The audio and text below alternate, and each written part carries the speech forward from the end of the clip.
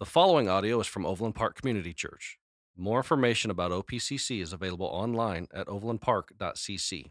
Happy Memorial Day, everybody, and welcome to OPCC Online. We're glad you're here again this week. Do want to remember all those we've lost who've served over the years, and especially this week in the Kingdom Men, we want to remember our brother Ravi Zacharias. What an incredible apologist for the Christian faith, incredible man of the Lord, going to be sorely missed, but so thankful we have everything he left behind to continue ministering to the body of Christ. And I'm thankful for his ministry, and I've certainly been influenced by it, as I know many of you have been as well. And so Sean, he was talking a lot about men, and we're getting to that time where we're going to be having services. And he was talking about next week we're going to be meeting together. And there's truth in that, but we don't all get to meet together because with these crazy shelter-in-place, how we're opening back up the state, man, it's hard to understand what they're expecting out of us. I mean, I look one day and we can have like 90 people come, like on the 31st, we were going to be able to have a service of 90 people because we were right there on the June 1st. It was opening back up to that amount of gatherings. I looked again and it was like, no, they've implemented phase 1.5. And I'm like, what? I didn't know we had a 1.5. I thought it went from 1 to 2. And then we were down to, well, you can only have 30 people. And then they changed that to 15 people. And the next week is 45. I'm like, how in the world, man? How in the world am I supposed to meet the expectations of the government when the government keeps changing the expectations and I keep trying to make a plan, and it is extremely frustrating. It kind of reminds me of how my wife probably feels when sometimes she doesn't do what I expect. I was expecting her to do maybe for what time dinner would be. I was expecting something and she was expecting something else. And so we didn't ever clearly communicate. And so if she doesn't know my expectations, how can she meet my expectations? And sometimes when my wife does do that, which she often does it, most of the time exceeds it. But if you've been married over 20 years, man, you know, like you get little bumps in the road here and there. And I find that most of the time it has to do with expectations. What are her expectations? What are my expectations? And have we clearly communicated those expectations to each other so that we can meet them? And 9 times out of 10, when you have conflict, that's not what you're doing, is you're not clearly communicating expectations so the other party in the relationship they don't even have a chance to meet those expectations. So it can be an incredibly frustrating thing. But when we know what the expectations are, man, we can meet those expectations and we can exceed them, and we can exceed the expectations a person has for us, and that just blows the other person away when that happens. And so when we look in the Word, man, Jesus is clear about expectations. Like there's no doubt. He leaves no room for us not to understand what his expectations are. And usually the reason we can't meet his expectations is because we're not looking to see what they are in the Word. We're not learning from him. And so this week as we jump in Hosea chapter 10, man, what we find is the Lord is communicating expectations once again to Israel. And so there's a lot of judgment in Hosea chapter 10, just like there was in chapter 9, chapter 8, chapter 7, chapter 6, 5, 4, 3, 2, 1. Judgment, man, is falling on the nation of Israel.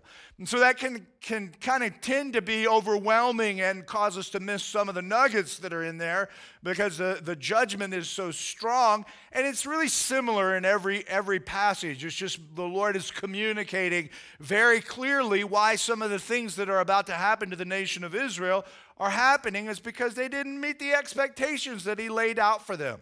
And the same is true for us today, man, as the Lord has expectations for us. And if we know what those expectations are and we're learning from Israel's sin and we're looking at the historical account that God gave to us through the nation of Israel, really what we're looking at is God speaking through the prophet in the Old Testament. 750 years later, he's going to come and he's going to do it in person in the form of Jesus Christ, and he's going to give us expectations in the New Testament, and they're the same. They haven't changed. The only difference is the power of the Spirit that now can fall upon humanity to give us no excuse whatsoever not to meet the expectations of the Lord. And so as we jump into Hosea chapter 10, what I want us to do is focus on some key verses and pull out some stuff to where we can learn how to avoid Israel's sin. And we can make sure, man, we're living a life to where we can have the most meaningful experience that we can and meet the Lord's expectations so that he can be in a relationship with him, and he's just flooding his blessing upon our lives and utilizing us in the kingdom to advance his cause upon the planet. And so first of all, man, let's just jump into verse 1 because it's a real important verse. And it says, Israel was like a spreading vine. He brought forth fruit for himself. As his fruit increased, he built more altars. As his land prospered, he adorned his sacred stones. And so right out of the gate, what we learn, man, is that Israel was like a vine.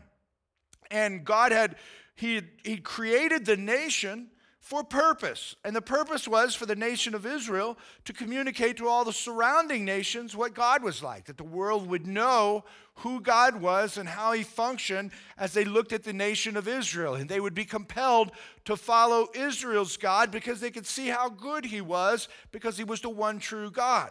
And so God was going to give provision. He made promises, and he said, this is how the covenant is going to work, is I'm going to provide for you, and you are going to be blessed if you walk in this way in which I've lined out for you, and you will experience the curse if you ignore it. And they had ignored it, and so the curse was coming upon them. And the nation was going to suffer consequences because they failed to meet the expectations that were clearly communicated from the Word of God. He didn't at any point in time expect them to be perfect, but he did expect them to walk in humility and walk in obedience. And so as he says that he's going to do that, he says, man, I'm going to provide for you. And he did provide for them. They went from nothing but a promise to one man, to being grown into a nation of millions of people, to being led out of captivity in Egypt. Now they're a free country, and they have their own set of laws, their own government, and they were allowed to have their own land that was promised to them. And God said, I'm going to give it to you. And Joshua went in after the passing of Moses, and he conquered the promised land. And God, he fought for them, and he gave them this land, this good land to live in. And he gave them this law, this good law to follow. And he provided for them. He provided for them even in their disobedience. When they would walk in repentance and be humble and continue to follow the Lord continued to provide for them. But we learn here about Israel is in the provision as God continued to bless them. What happened as he brought forth fruit, it was fruit for himself. And as his fruit increased, he built more altars. As his land prospered, he adorned his sacred stones. So these were things that he invented, the nation of Israel, and he spent them on himself. And so the purpose was to produce for God as a vine, to be fruitful. And what he ended up doing is as the fruit came in, he used all of the fruit that he obtained to just pour out on himself. And so there's the first thing that we learn from our text today. Then we jump down to verse 4, another really important verse that the Lord kind of brought out to my attention this week. It says, they make many promises. They take false oaths and make agreements. Therefore, lawsuits spring up like poisonous weeds in a plowed field. Like poisonous weeds in a plowed field. Now, I don't know if you've ever had any experience plowing, but I've had my first experience in the last year or two engaging in a little bit of hobby farming and putting in food plots. And so you go in, man, you can take a field, you can spray it with Roundup, and you can kill everything in the field and prepare it for harvesting. And I did that, man. I killed everything in the field. And then I got me a disc, and I started disking up the field, man, and the field was looking all good and stuff. It's just nice dirt. And I was like, man, this is going to be an incredible food plot. And so then I planted my seed. And little did I know that seed could lie dormant in the soil for up to 100 years.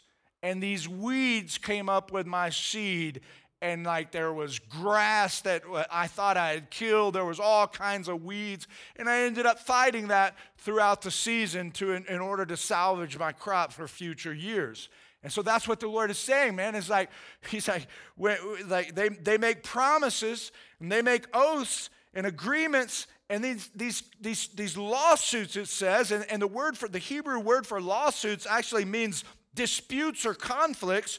They just spring up like poisonous weeds, like noxious weeds. They're just out of control. So you could just see in this that for the nation of Israel, their word was no good anymore. Their word with God was no good, and their word with each other was no good, so they had conflict all over the place. So that's the second learning thing that we learned from this passage is, man, there's a lot of conflict that was going on within their lives because of the way they were living. Then we drop down to verse 11 and 12, and we find out something, again, really cool. It says, Ephraim is a trained heifer that loves to thresh. Ephraim, again, that's Israel, just another way to say Israel, referring probably most likely to the 10 northern tribes. Ephraim, she's like a trained heifer that loves to thresh. So he says, I will put a yoke on her fair neck. I will drive Ephraim. She'll be the one out front that I'm going to use the reins, and I will drive Ephraim. Judah must plow, and Jacob must break up the ground. And so now he's got all 12 tribes in there. Everybody's going to be involved in this farming work. Is that Ephraim will be driven, Jacob must break up the ground, and Judah will be one who is used to plow. And he says, then sow for yourselves, sow righteousness for yourselves, and reap the fruit of unfailing love, and break up your unplowed ground, for it is time to seek the Lord until he comes and what? Showers his blessings on you. And so he's showing them in the midst of telling them that they're going to suffer all these consequences, what they should have done. This is a way to live. And when it talks about being a trained heifer who loves to thresh, what in the world is that about, man? Well, I'm reminded of the passages of Scripture that say, do not muzzle the ox when he's treading the grain. What does that mean? You don't put a muzzle on his mouth, you let him eat. And so they would use these cattle to tread the grain and make it to fall away from the stock. But they would allow the ox to eat. So the ox loved this job. This was much more enjoyable than getting the plow strapped behind you and having to pull that thing through the dirt and bust up all the ground. And so the trained heifer, man, loves to be the one who gets to thresh because he gets to consume some of the grain for itself as it's threshing for the farmer. And so here's what we see is that sometimes life is like that. Sometimes we're going through seasons of threshing. And we're threshing and we're consuming some of the stuff that we're threshing. And so some of the things of the kingdom we get to consume on ourselves. But the problem is when all we want to do is thresh, and then we want to eat everything that we thresh for the kingdom and consume it on ourselves. That's what Israel is doing, and God said you shouldn't have done that. And now he's saying you need to spend some time breaking up the ground, sowing righteousness, and seeking the Lord. And so we look at this and we see that when we engage in that kind of effort within the kingdom, that he will shower his righteousness on us. Now, what's cool to me is that Jesus talks about all of this. So we see, and what shouldn't be surprising, because Jesus is the same yesterday, today, and forever. So when God said this through the prophet Hosea, like it's the same as when he said it himself, except he was in living form, God in flesh, as Jesus was the Logos, and he gives us an explanation of God in his very being as he walked on the planet. God says this same thing 750 years prior through the prophet Hosea that he says when he is walking on the planet. And so what we see this in is that he teaches all about this stuff in the vine, the good soil, seeking the kingdom and following him. And if you're very familiar with the Gospels in the New Testament, you know many of these parables and stories that Jesus used to teach with. And so what I want to do today is I want to kind of unpack them and let's look into the expectations the Lion has for us in our lives so that we can meet those expectations and he can shower his blessings of righteousness upon our lives and we can be used in the kingdom to advance it as we have been called to do. And so the first one comes out of John chapter 15, verse 5, and a very important verse in discipleship or in the kingdom itself. And it says, I am the vine, you are the branches. If you remain in me and I in you, you will bear much fruit. Apart from me, you can do nothing. Now, Jesus says, remain in him. It's the Greek word meno. It means to hang out with, to tarry, to spend time with. And so the idea behind it is that we get focused on remaining in Christ, and he becomes the center focus of our lives. And when we remain in him, he says, you will bear fruit. He doesn't say you might bear fruit. He doesn't say it's possible that you bear fruit. He says you will bear fruit. Now, what's interesting and fascinating to me is he says that in Hosea that Israel was a spreading vine. He brought fruit for himself, okay? Jesus says, I am the vine, and if you remain in me, you will produce the fruit that I'm looking for in your life. Not the fruit to spend on yourselves, but the fruit that I can spend on the kingdom. And that's the secret to living a life of abundance like the Lord talked about. He says, when you remain in him, you will bear fruit. But apart from him, you can do nothing. And so, well, what about people who do things in the world? They seem to be successful to me. They do nothing for the kingdom. If they're not abiding in the Lord, they do nothing for the kingdom. And at the end of time, or at the end of their lives, it all is burned up and it perishes because it will not pass through the fiery judgment of Christ. As he pierces his eyes upon the works of our hands, he will be looking for the fruit that will last. And that fruit is fruit that is produced because we remain in him. And so we can do nothing that is of eternal value apart from Christ. So it's a very important thing for us to understand. Here's the second thing I want to point out is out of Mark chapter 4, verse 20. And it's a parable of the soils. And he says, the farmer goes out and he casts some seed, and some seed falls on hard ground, and some seed falls on rocky ground, and some seed falls in weedy ground. And then he says some seed falls on good soil. And he says about the seed in the good soil, he says, others like seed sown on the good soil, this is Mark 4:20, hear the word, they accept it, and they produce a crop, some 30, some 60, some 100 times what was sown. So what's the takeaway from the parable as Jesus is teaching that? Well, the apostles were confused when he taught the parable, and they said, man, what in the world does this mean? And so he explains it to them. He says, the secrets of the kingdom have been given to you. And the secret of the good soil is that when it is good and when it is worked, that it produces for the kingdom 30, 60, 100 times. That's it, man. Just plain and simple. Jesus teaches very plain and simple. When the soil is good and the seed of the word falls on the heart of that good soil, and that soil is kept broken up and plowed like it talked about in Hosea, same thing. When it is worked, when it is plowed, and it falls on that good soil, it will produce 30, 60, 100 times. Like, the minimum is 30 times what went in. So 30 times toward the investment that we make into the kingdom with our lives, and we're looking and going, man, I belong to the Lord, I'm his. I can expect a 30 times return for the kingdom, not for myself, okay? That's prosperity preaching. That's false teaching. Whenever you say, man, when you sow the seed and you reap 30 times for yourself, false teaching. It's 30 times for the kingdom. But if you get to be a part of the blessing of 30 times for the kingdom, it will blow your mind. And sad to say that there are many who've never even experienced 1 times growth in the kingdom. But we're supposed to be experiencing 30 times at a minimum. Some 30, some 60, some 100. Productive, man. Productivity within the kingdom. The good soil, when it is worked, it produces for the kingdom. And then the third passage is Matthew chapter 6, verse 33. Again, just kind of paralleling all of this to what we find in Hosea. It says, Jesus says, but seek first his kingdom and his righteousness, and all these things will be given to you as well. Okay? So he says, what does he say up there in verse 12? He says, it is time, in Hosea chapter 10, verse 12, it is time to seek the Lord. Jesus says, seek first the kingdom of his, and you will see these things come to pass. Don't worry about tomorrow, he's saying, above all else in your life. Above all else in your life. Let me say that again for emphasis. Above all else in your life, seek first the kingdom. That is an expectation of the Lord.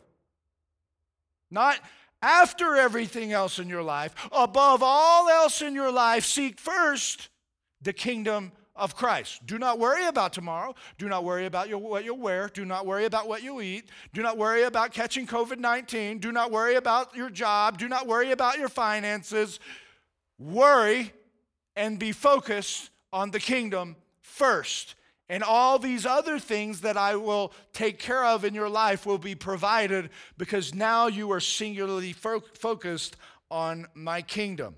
So don't worry about tomorrow. Above all else, seek the kingdom. And now we come to the last passage that I want to parallel out of Hosea. And it is Luke chapter 9, verses 57 through 62. Jesus is with his disciples. They're going along on the road. They're just walking. They're on a journey. And there are three dudes that come up to Jesus, and he has an interaction with them. And he points these dudes out, and it says, as they were walking along the road, a man said to him, I will follow you wherever you go. And Jesus replied, foxes have dens and birds have nests, but the Son of Man has no place to lay his head. Okay? He's like, even the animal kingdom has a place to go and stay focused on to care for, but I don't. Like he says to this guy, the most important thing in my life is seeking the kingdom of God, is advancing my kingdom. Then he said to another man, after he says this to them, there's one guy says, I'll follow him, and clearly Jesus was pointing out, it's going to cost you everything that you have. You're going to have to put all that behind you. Now, does that mean that he wanted the guy to sell everything he had? No, it means that he wanted the guy to make the most important thing in his life the things of the kingdom. And then there's another guy, it says. He said to another man as they were walking, Jesus says this time, follow me. But he replied, Lord, first let me go and bury my father. Sounds like a reasonable thing to respond. Yeah, you got to go bury my dad. And Jesus says to him, let the dead bury their own dead, but you go and proclaim the kingdom of God. You can cut this out, bro. Can you handle that? Is this your third point? Oh, it's almost there. It's kind of nice to be able to stop here for a second. No. We're about to get into the points, and I'm going to do 1, 2, 3, 4. Okay, so I'll be rolling through those pretty quick. Okay. It says, okay, so where was that? So you go proclaim the kingdom of God, he tells this guy. Now, what you have to understand is this guy's dad probably was not dead. That just meant, let me go take care of business at my home until my father's gone, and then I'll come and follow you. But that's not even the important thing. The important thing is Jesus is making a distinction. There are spiritually dead people out there, and there are spiritually alive people there. If you're going to be a part of my kingdom, you're going to be alive spiritually, and you don't function like the dead people, the people who are dead spiritually. You go and you proclaim the kingdom of God. It is the singular most important thing in your life. And then there's still one other guy. And he says, still another said, I will follow you, Lord, but first, let me go back and say goodbye to my family. And Jesus replied, no one who puts his hand to the plow and looks back is fit for service in the kingdom of God. So Jesus, man, what he does in this passage of Scripture is he takes everything that I said in the 3 previous texts, those parables, and everything in Hosea, and he crunches it all together and says it all in these few verses. An incredible teacher Jesus was. So he puts it all together, and he gives us the lion's expectations. Remember, he is the lion of the tribe of Judah. And here's the first thing, the Lord. You want to know what the Lord expects of you.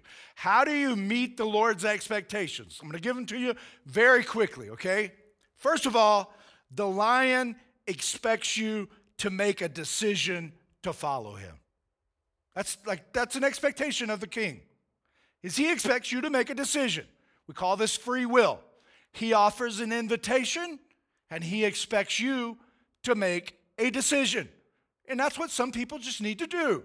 You need to quit wondering and going back and forth and acting like some of these guys in this story going, well, I need to do this. Well, I need to do that. And Jesus says, hey, bro, Hey, sister, you want to follow me? Make a decision.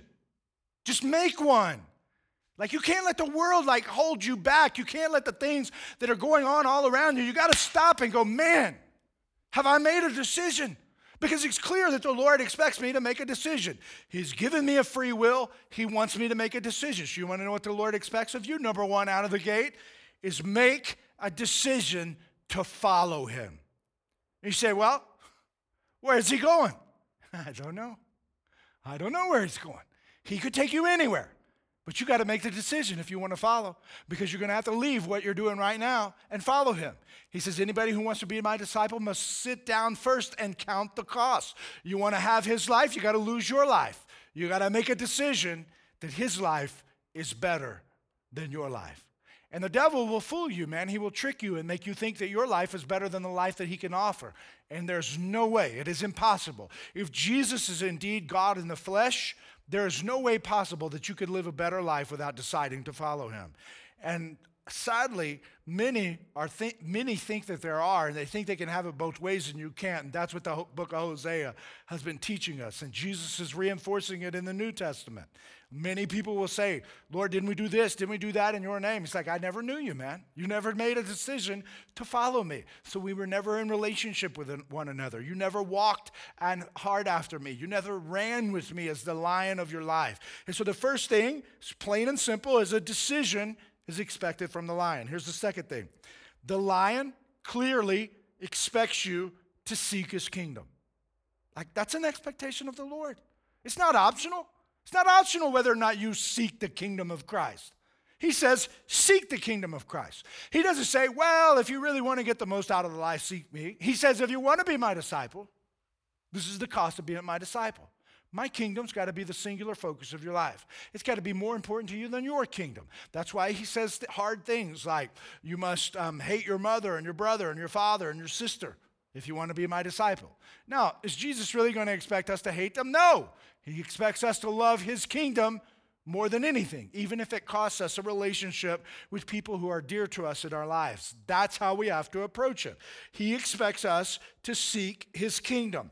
It is the central focus of our lives daily. Every day. Not one day a week, every single day. Every single day, once I make the decision to follow the lion, there's an expectation that every day I will make the kingdom the most important thing in my life. That means that the people I interact with when I'm having dinner with someone, I've always got rolling in the back of my mind the kingdom. That means as I make business deals and I'm thinking about those deals and the integrity of those deals, I'm always thinking about the kingdom. That means as I make a decision on whether or not my kids should go here or do this or do that, I'm always thinking about the kingdom. I'm not thinking about their kingdom. I'm not thinking about my kingdom. I'm thinking about his kingdom. Because why? Because he expects me to seek his kingdom first. When I'm thinking about my finances, what am I thinking about? His kingdom. When I'm thinking about my giftedness, what am I thinking about? His kingdom. His kingdom. His kingdom is always the thing that is to be front and center on our minds. Not when I get around to it. It is always, it is constant that he expects us to seek his kingdom. The third takeaway, and we only got one more after this one, and then I'll give you the big idea, is the lion expects you to put your hand on the plow. Put your hand on the plow, he says. And he says to the guy, if you put your hand on the plow and you keep looking back behind you, you're not fit for my kingdom. Put your hand to the plow and be ready to engage and work. Embrace the plow, and to keep your heart soft, you keep working in the kingdom. Like, there's nothing glamorous about a plow. My son Jonah can tell you he's been rototilling a garden at a friend's house, at the Rafi's house, and the big rototiller was down that goes on the tractor, and so he was going to have to rototill it with a small rototiller. He's like, yeah, man, I'll do that. And he got out there and he put his hands to the plow. And he realized it's hard work to bust up ground. And he got halfway, and the rototiller is still sitting in the garden, and the rest of the garden hasn't been plowed. And so the takeaway is, Jonah, you need to finish the garden and make sure that you keep your hand on the plow until the job is done. So there's nothing glamorous about a plow. It may look glamorous in the first, like when you first look at it, you go, man, I'm going to get out there, I'm going to till that garden. And you get out there and you start realizing that nice shiny rototiller, man, it shakes your arms. Your arms get a little numb. Your shoulders get sore. And you're not making progress as fast as you thought you would. Don't look back, man. Don't look back. Just keep working the ground until you get finished. And then you put the seed in the ground and the seed begins to grow. But there's still work to be done when the seed starts to grow because you got to keep the weeds out of there. You got to take care of it. You got to water it. You got to nourish it. You got to fertilize it. But eventually, man, the harvest is coming. And when everybody else is eating mushy store-bought tomatoes, you are feasting on those big giant toms, and your sandwich tastes better than everybody else in your cul-de-sac. And you get to give them away because you can't eat them all. There's too many on the vines. So you're giving some of them away and you're blessing your friends. That's how the kingdom works. Man, we put our hands to the plow of our lives and we don't look back. We keep ourselves focused. We've made a decision to follow Jesus and we do the work of the kingdom and we seek it every day. And the Lord starts to produce fruit in our lives because why? We are abiding in him. We are remaining in him. And he is the vine and we are the branches and the fruit starts growing in our lives. And not only is God blessing us, he's blessing us so much that we're blessing the people around us with the provision that is falling from our lives. Man, don't look back. Stay focused on the kingdom. And that's what he's saying to us is just stay focused on what I've asked you to do, and your heart will stay soft by you continually working in the kingdom. Now, how do we work in the kingdom? And what is the fruit? Man, like it's simple. It's simple. Make disciples that make disciples that make disciples. That's the fruit. That's what we're supposed to be producing. Some 30, some 60, some 100. That just means that some will work with more people than others, and some will have an easier time at it, and maybe the Lord puts more in them and they produce more, but they're no better than anybody else. We're all supposed to be producing. Because Jesus said as he departed them, he said, here's what I want you guys to do, man. The Spirit's coming. He's going to fall on you. He's going to give you power. And I'm going to provide for you through the Spirit. And the supernatural is going to go to work in your life. And what I want you to do is go make disciples and baptize them in my name and teach them everything I've taught you. And reach all the nations with that. And so go and make a disciple. They can make a disciple. They can make a disciple. So that when you're dead, your fruit is still producing because the seed fell on good soil. And the disciples that are still alive are making disciples that make disciples. And when they die, there are disciples still alive that are making disciples that make disciples. And when they die, there are disciples that are still alive that are making disciples that make disciples. Until Jesus comes back and says, the time is no more. This is all the disciples. He gathers us around the great marriage supper of the Lamb, and we eat together. It's a beautiful picture, man. Jesus, like the Lord couldn't be any more simple and more plain. And we make it so difficult. It is a life of surrender, making a decision. And the big idea is this. Use, don't abuse the lion's provision. As the lion provides, he's providing for us to use it for the kingdom. And he's warning us, don't abuse it. The things I'm putting in you for my kingdom, not for yourself. Your salvation is about more than you. It's about the world. Because I'm going to use you within the garden that I'm creating to create the city of God. We start in Genesis. We start in the garden. We end up in Revelation with a city. And the city is populated by the people of the kingdom as the disciples are made to follow Christ. That is the simple expectation for the lion for each one of us. And when we follow, he will shower us with his blessings of righteousness, which basically means righteousness is diakosune, and it means all that a man was originally designed to be, all that a woman was originally designed to be. He blesses us with that. Because we're walking in fellowship with him. We're walking in the covenant of grace. And we're being multiplied all around. So now you know what is expected of you from the lion. And my encouragement to you this Memorial Day is run with the lion and live, man, and live. All right, I'm going to invite you to bow and pray with me. If you make a decision, I hope you'll share it through the connection online. Let somebody know. We want to celebrate what the Lion is doing in your life, and just encourage that you chose to worship. But let me pray over you today, and you'll have a chance during Sean's last song to give, and just to encourage you in the Lord today. Father, we thank you. We thank you for your word and the clear expectations. So simple. And help us to be people, Lord. Help us to be people who make the decision. We put our hands to the plow. We seek your kingdom. We stay focused and we don't look back, and we use your provision to go therefore and make disciples. We love you, Jesus.